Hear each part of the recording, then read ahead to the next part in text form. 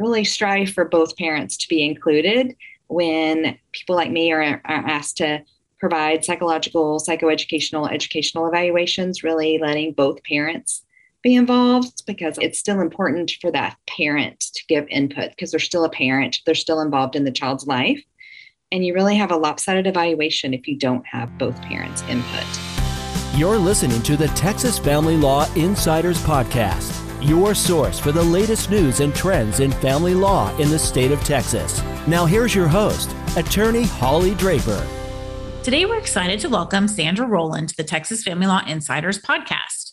Dr. Rowland is board certified in clinical child and adolescent psychology. She's licensed in the state of Texas as a psychologist and is a licensed specialist in school psychology. She has spent nearly 25 years working with children, adolescents, and families. Dr. Rowland spent 16 years working in a local school district and then served as the director of the psychology department at Texas Scottish Rite Hospital for Children. She left the hospital to focus on her specialty of psychological evaluation.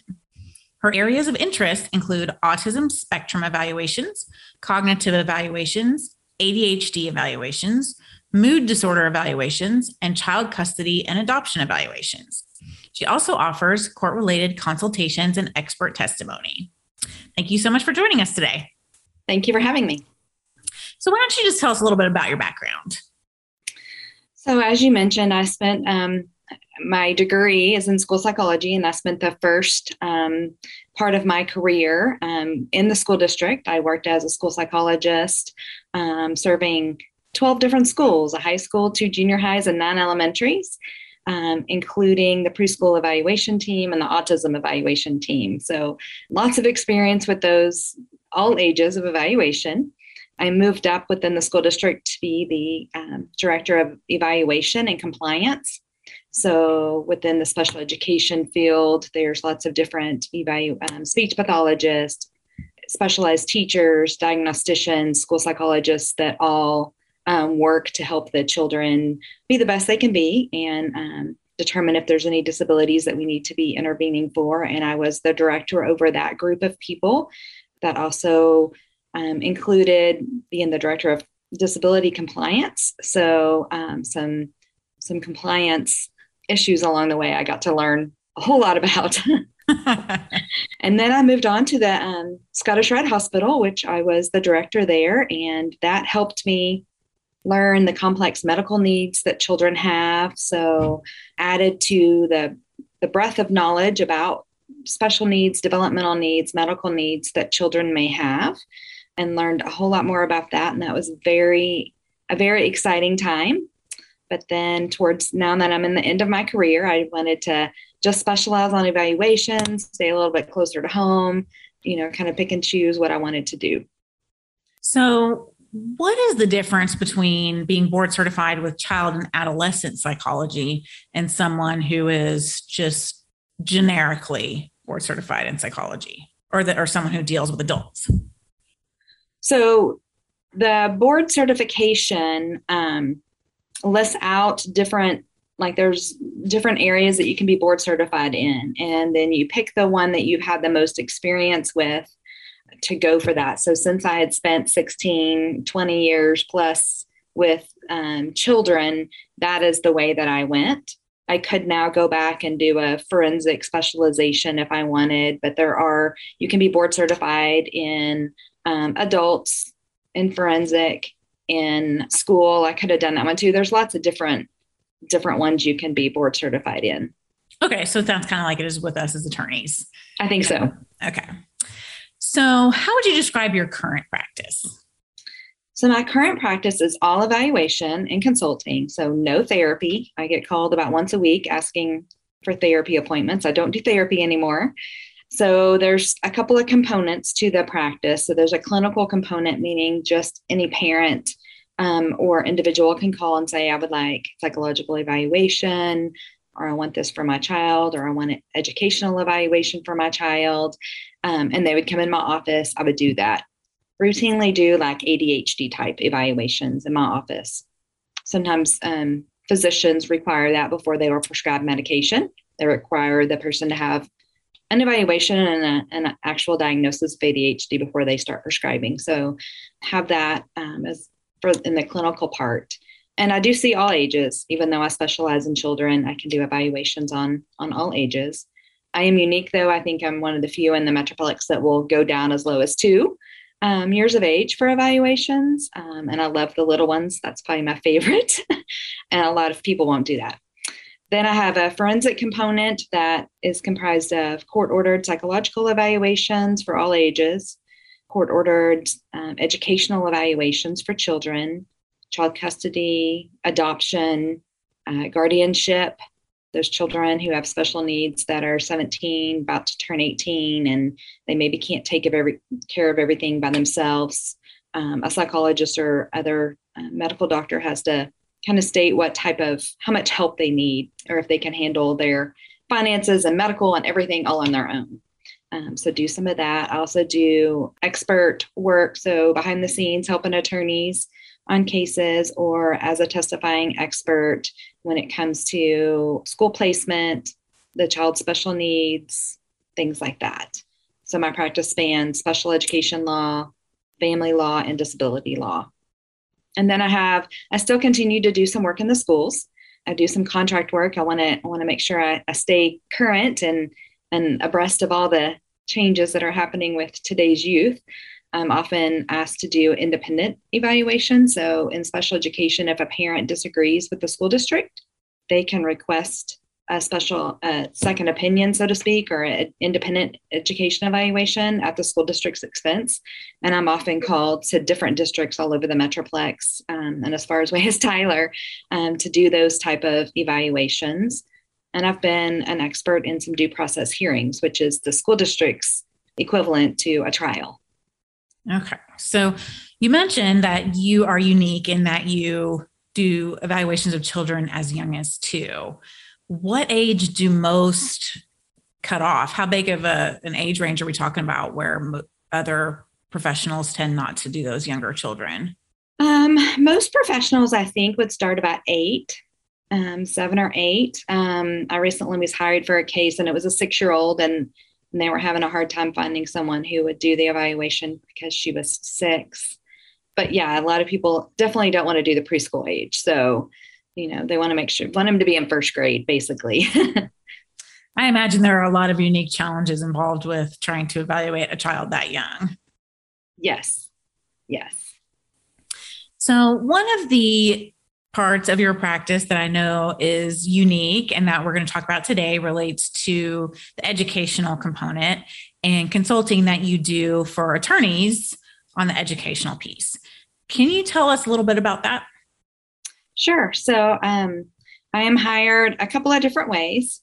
Sometimes I am hired as a neutral consultant, or both sides have agreed for me to come in, take a look at all the data. Maybe the child's had a past evaluations, look at their school data, maybe even talk to teachers, determine how the child's functioning in school, what other supports they may need, what their vision is or what their wants are for their child in their education, and then try and offer some opinions about the best placement, whether it's private school, public school, those sorts of things. Sometimes I'm hired to also do the evaluation. So if a child hasn't had the evaluation, I'll do the educational evaluation and then offer opinions to where I think the child would, progress most and make the most difference in their life.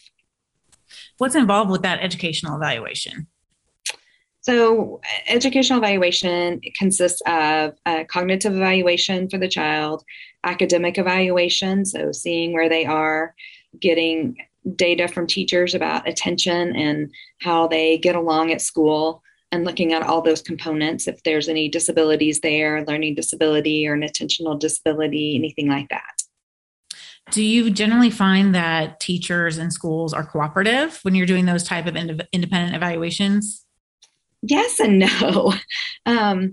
Depends on the district. I have learned over the years, though, I do a cover letter, and I kind of let it out that I've worked in the schools long term, really stress how important teacher data is, A lot of times they're scared if they think they're going to have to be subpoenaed to go to court, and try and put them at ease that, this is just all data gathering. And, if I have this information, I'll be the one going to court, not them. And, I don't know, I get teacher data 75% of the time, I think. So you said that you're usually neutral, that the parties agree upon. Do you ever do educational consulting where only one side is hiring you and maybe you're a consulting expert, the other side doesn't even know you're there? Yes. I have been hired in that aspect as well. And I've also been hired by one side to do the evaluation. So if one parent has sole rights to consent, or they have independent rights to consent for psychological evaluations or educational evaluations, then I have done that. It's not my preference. Prefer both sides to be involved and agreeing to, figuring out what's in the best interest for their child. Do you have courts appointing you in this role as a neutral as well? Or is it mostly just when the parties agree? I do. I work off of court orders probably more than just them, people just asking. So most of the time I do have that court order, or they've already gone to court and it's been ordered that they find someone to do this, to help them, come to an agreement on educational things. So it's not unusual as a family lawyer for us to see parents who aren't agreeing on, should this district that mom's in is better than the district that dad's in, or vice versa, or somebody feels like private school is appropriate. What factors go into deciding what school environment is best for a child? So number one, what the child needs, because all children aren't the same. Even within a family, my two kids needed different types of, learning environments. So what type of learning environment the child needs, where the parents are. So if it is two public schools, then looking at the districts and what they have to offer in way of their curriculum, extracurricular activities, what each school has, looking at their ratings through the Texas Education Agency, looking at the teachers, the teacher ratio, the teacher, student ratio, how many teachers maybe have advanced degrees, what the turnover rate is in the school, things like that. I will look at, if it's a private school that's in the mix, then what do they offer? If they have any awards or any distinctions that set them apart. Depends on the child's age, and, high schoolers takes a whole different, looking at a whole lot more than maybe elementary school. But then if they're in elementary, kind of making a plan that they can follow until they graduate. Do you ever have situations where there's multiple children involved, where you're doing this type of an evaluation and you have to factor in kids possibly being at different schools? And what does that look like? Yes. One of the ones recently, I had the children probably will be, I suggested that the one child needed this type of environment and the other child, would be just fine in that it was a private school, and then maybe one going to public school. That happens some. Yeah. And it is maybe challenging from a travel perspective, maybe, or getting them there. But I truly look at what is in the children's, what they need to be successful and thrive. Is the information that you're gathering about these schools typically public information you're able to get from either state sources or the district's website or something like that? Or do you actually have to go digging into the schools, getting their cooperation, getting information from them? Both. So I get a lot from public domains. But then if it is a private school that I've never been to, I'll go visit and meet with the admissions staff and let them tell me about their school and what's, the key points about it. Public schools, I often don't go. If I haven't been to a district or know much about a district, I'll reach out. And having worked in a district, I can use that. And I can usually at least get some phone calls and get some information from people who are in the position that I was in. And so that is helpful, I guess, than just someone else calling. I have a little bit of an in, but I do investigation all different ways. So one of the factors that usually, in my mind, keeps one parent from wanting to go the private school route is the cost. To what extent does that get factored into your analysis of whether or not a particular child should be in a private school or not? It does. I mean, if it's no way possible, then it doesn't seem like it's feasible. So there are other schools in between public and the expensive private schools. So there are charter schools that could be looked at, which are public education but specialized. There are, parochial type schools that could be considered. A lot of times, even private schools have scholarships and that may go unused. So there may be, even though it is an expensive school, there may be a way to have a reduced tuition that is affordable for the family. So do you ever get hired by a family lawyer to be consulting and possibly testifying expert with respect to whether or not a particular child should be going to, say, private school or school based on our client's address? And are you able, if you can't evaluate that child because it requires joint agreement or something like that, then are you able to just use whatever records already exist related to that child and make recommendations? Or is it impossible without you personally evaluating the child? Well, I don't know that it's always impossible. In some cases, it may be. So I guess my answer is it kind of depends. So one of my very first cases where I was an educational consultant, they basically just, the attorneys and the family didn't know where to look for some of this information.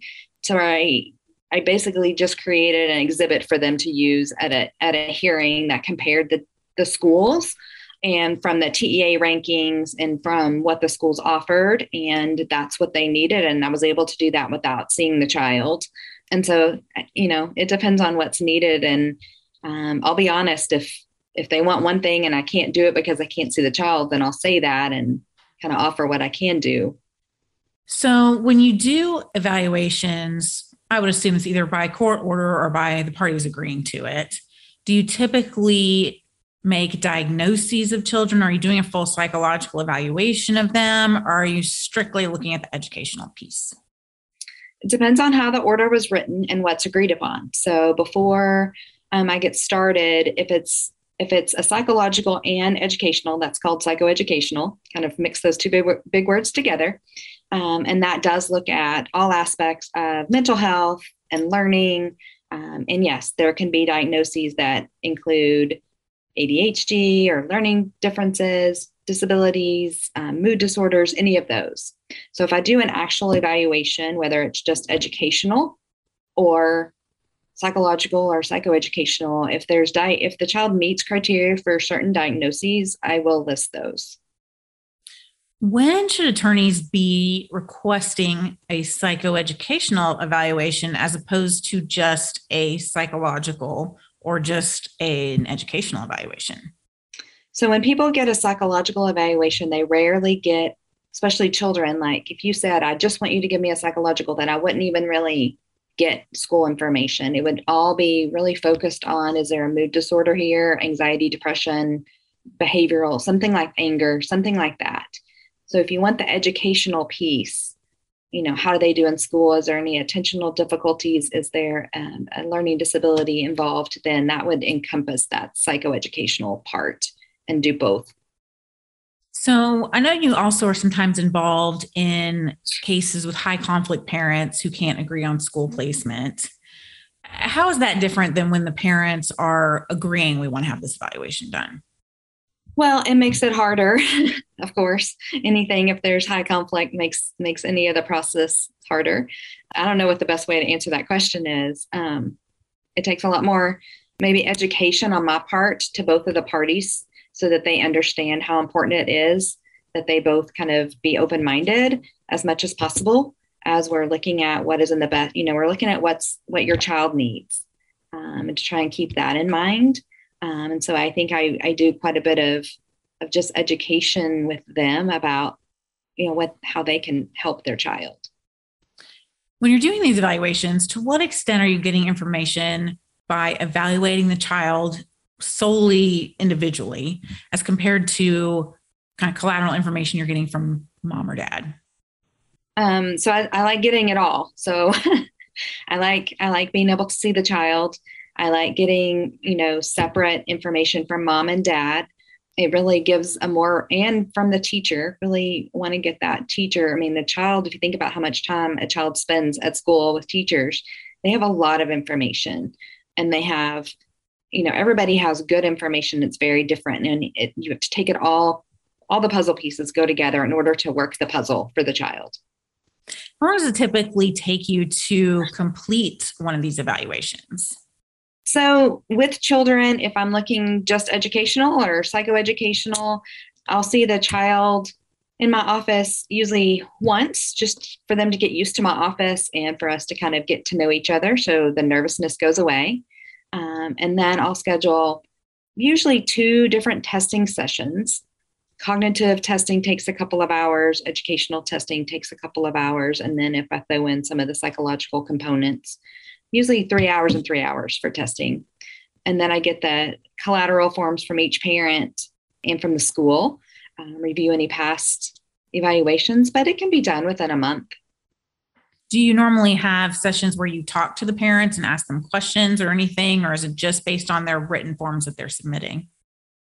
Both. I've done it all different ways. So sometimes families, I'll just say I do it.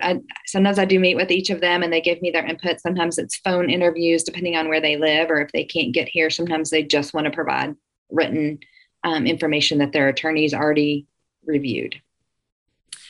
So what are the limitations on what you can do as an educational consultant? Well, I definitely can't make any possession or access recommendations because that can only be done by someone who's completed the child custody evaluation. So I can't do that. And then I think that not having both parents' input is definitely a limitation, in that process. So aside from educational consulting, what are some other services that you offer for attorneys who may need help from a mental health professional? So the expert, like reviewing school records, helping them understand what the child needs, helping them understand a diagnosis. I've been hired before in an infant case to help educate everybody on attachment, primary attachment, helping them understand maybe what services the child should be getting at school or getting in the community based on their diagnoses, some of that consultation, education. Do you ever work with attorneys to kind of come up with cross-examination questions or come up with the types of questions that they should be asking of the teachers or of other mental health professionals or whomever may be testifying in a particular case? Yes, I've done that. I know that can be a huge help when you have a mental health professional on the other side and we think we know what to ask, but when we don't have that background, it can really be helpful to bring in a consulting expert to help us with that piece. Right. Also in the special education law realm, I've done that too, helped, make sure that people know what questions to ask the school to make sure the child is getting what services that they should be getting per their IEP. So I imagine that a lot of what you do in an educational consulting role deals with kids who have learning challenges, or they may be behind, or they're not thriving for whatever reason. Do you ever deal with kids sort of on the other end of the spectrum where we're dealing with acceleration or we're dealing with the need to challenge children, skipping grades, those type of things? Yes, I've done that. It's more rare than the other, but yes, parents who are concerned that their child's not being, pushed or they're bored in school, and what can we do to help with that? And is that something that you can help parents kind of I guess this would be in either situation. Are you able to help parents as an advocate in fighting for those things with whatever school the child is in? Well, I would help them. I have helped parents with suggestive questions, ask the school if they can do this, see if this is offered in your particular school. I have done those sorts of things, yes, that would help advocate. If I've tested a child that seems to be someone who needs, above everybody else, then I'll put in my recommendations, some suggestions, and some of those are for the school as well. And so the parents can give my report to the school. And since I have that credential to be a licensed specialist in school psychology, they often tend to accept my reports more than maybe just a psychologist who doesn't have that, and implement some of those recommendations that I've made. So one of the questions that I like to ask everybody who's on the podcast is, if you could give one piece of advice to family lawyers, what would it be? Oh, that's a good one. So I think I actually have two. Is that okay? Yes. We'll take all the advice we can get. Okay. So one would be if you have a case where the child does have special needs, and you're looking for a child custody evaluator, that you really make sure you agree upon someone who does have the background in child development, who understands children with special needs, how that changes and transitions may be hard for them, understands what each parent should know and should be doing for that child, regardless of what the disability is. So have a breadth of knowledge about childhood disabilities and medical issues, and really making sure you have someone who has that expertise. And then the other piece of advice is to really strive for both parents to be included when people like me are asked to provide psychological, psychoeducational, educational evaluations, really letting both parents be involved, because a lot of times it is the attorney that's like, no, we don't want the other side to give their opinion because they're doing X, Y, and Z. Well, I'm going to see that they're doing X, Y, and Z, but it's still important for that parent to give input, because they're still a parent. They're still involved in the child's life. And you really have a lopsided evaluation if you don't have both parents' input. And it doesn't always work well in court when it's lopsided. So, right. To let the evaluator receive input from both sides is another piece of advice. So I think your first piece of advice about the child custody evaluations is excellent advice. I think that's something, you look for these criteria in the code. Do you have A, B, C, D, E in order to make you qualified to do a custody evaluation? But maybe, especially if you have kids with special needs, we need to be going a step further than that and making sure a particular evaluator has exactly the right criteria to address those situations. What should we be looking for on someone's CV or in talking to them about their qualifications? What their knowledge is about childhood development and special needs. Do they have, what's on their CV as far as continuing education with children, being members of, besides just AFCC, but being member of special psychology groups that look at evaluation or look at developmental psychology, children with special needs. You can look at my CV and you can see all the continuing education, and there wouldn't be a doubt in your mind that I couldn't handle a child that had autism or, any other special need based on what's on there. So just really looking and scouring through their continuing education and what groups they're a part of. And probably if you can't tell from the CV, then you know your answer, that the person is not qualified to dive in on those issues. Yes. So we're just about out of time, but where can our listeners go if they want to learn more about you? I have a website. It's sandrarowlandphd.com, and it has all the information about me there. All right, perfect. Well, thank you so much for joining us today. And I think it kind of gave me a new tool to put in my toolbox as far as representing clients in custody cases, and hopefully other lawyers will feel the same way. Great. Thank you. The Texas Family Law Insiders podcast is sponsored by the Draper Law Firm.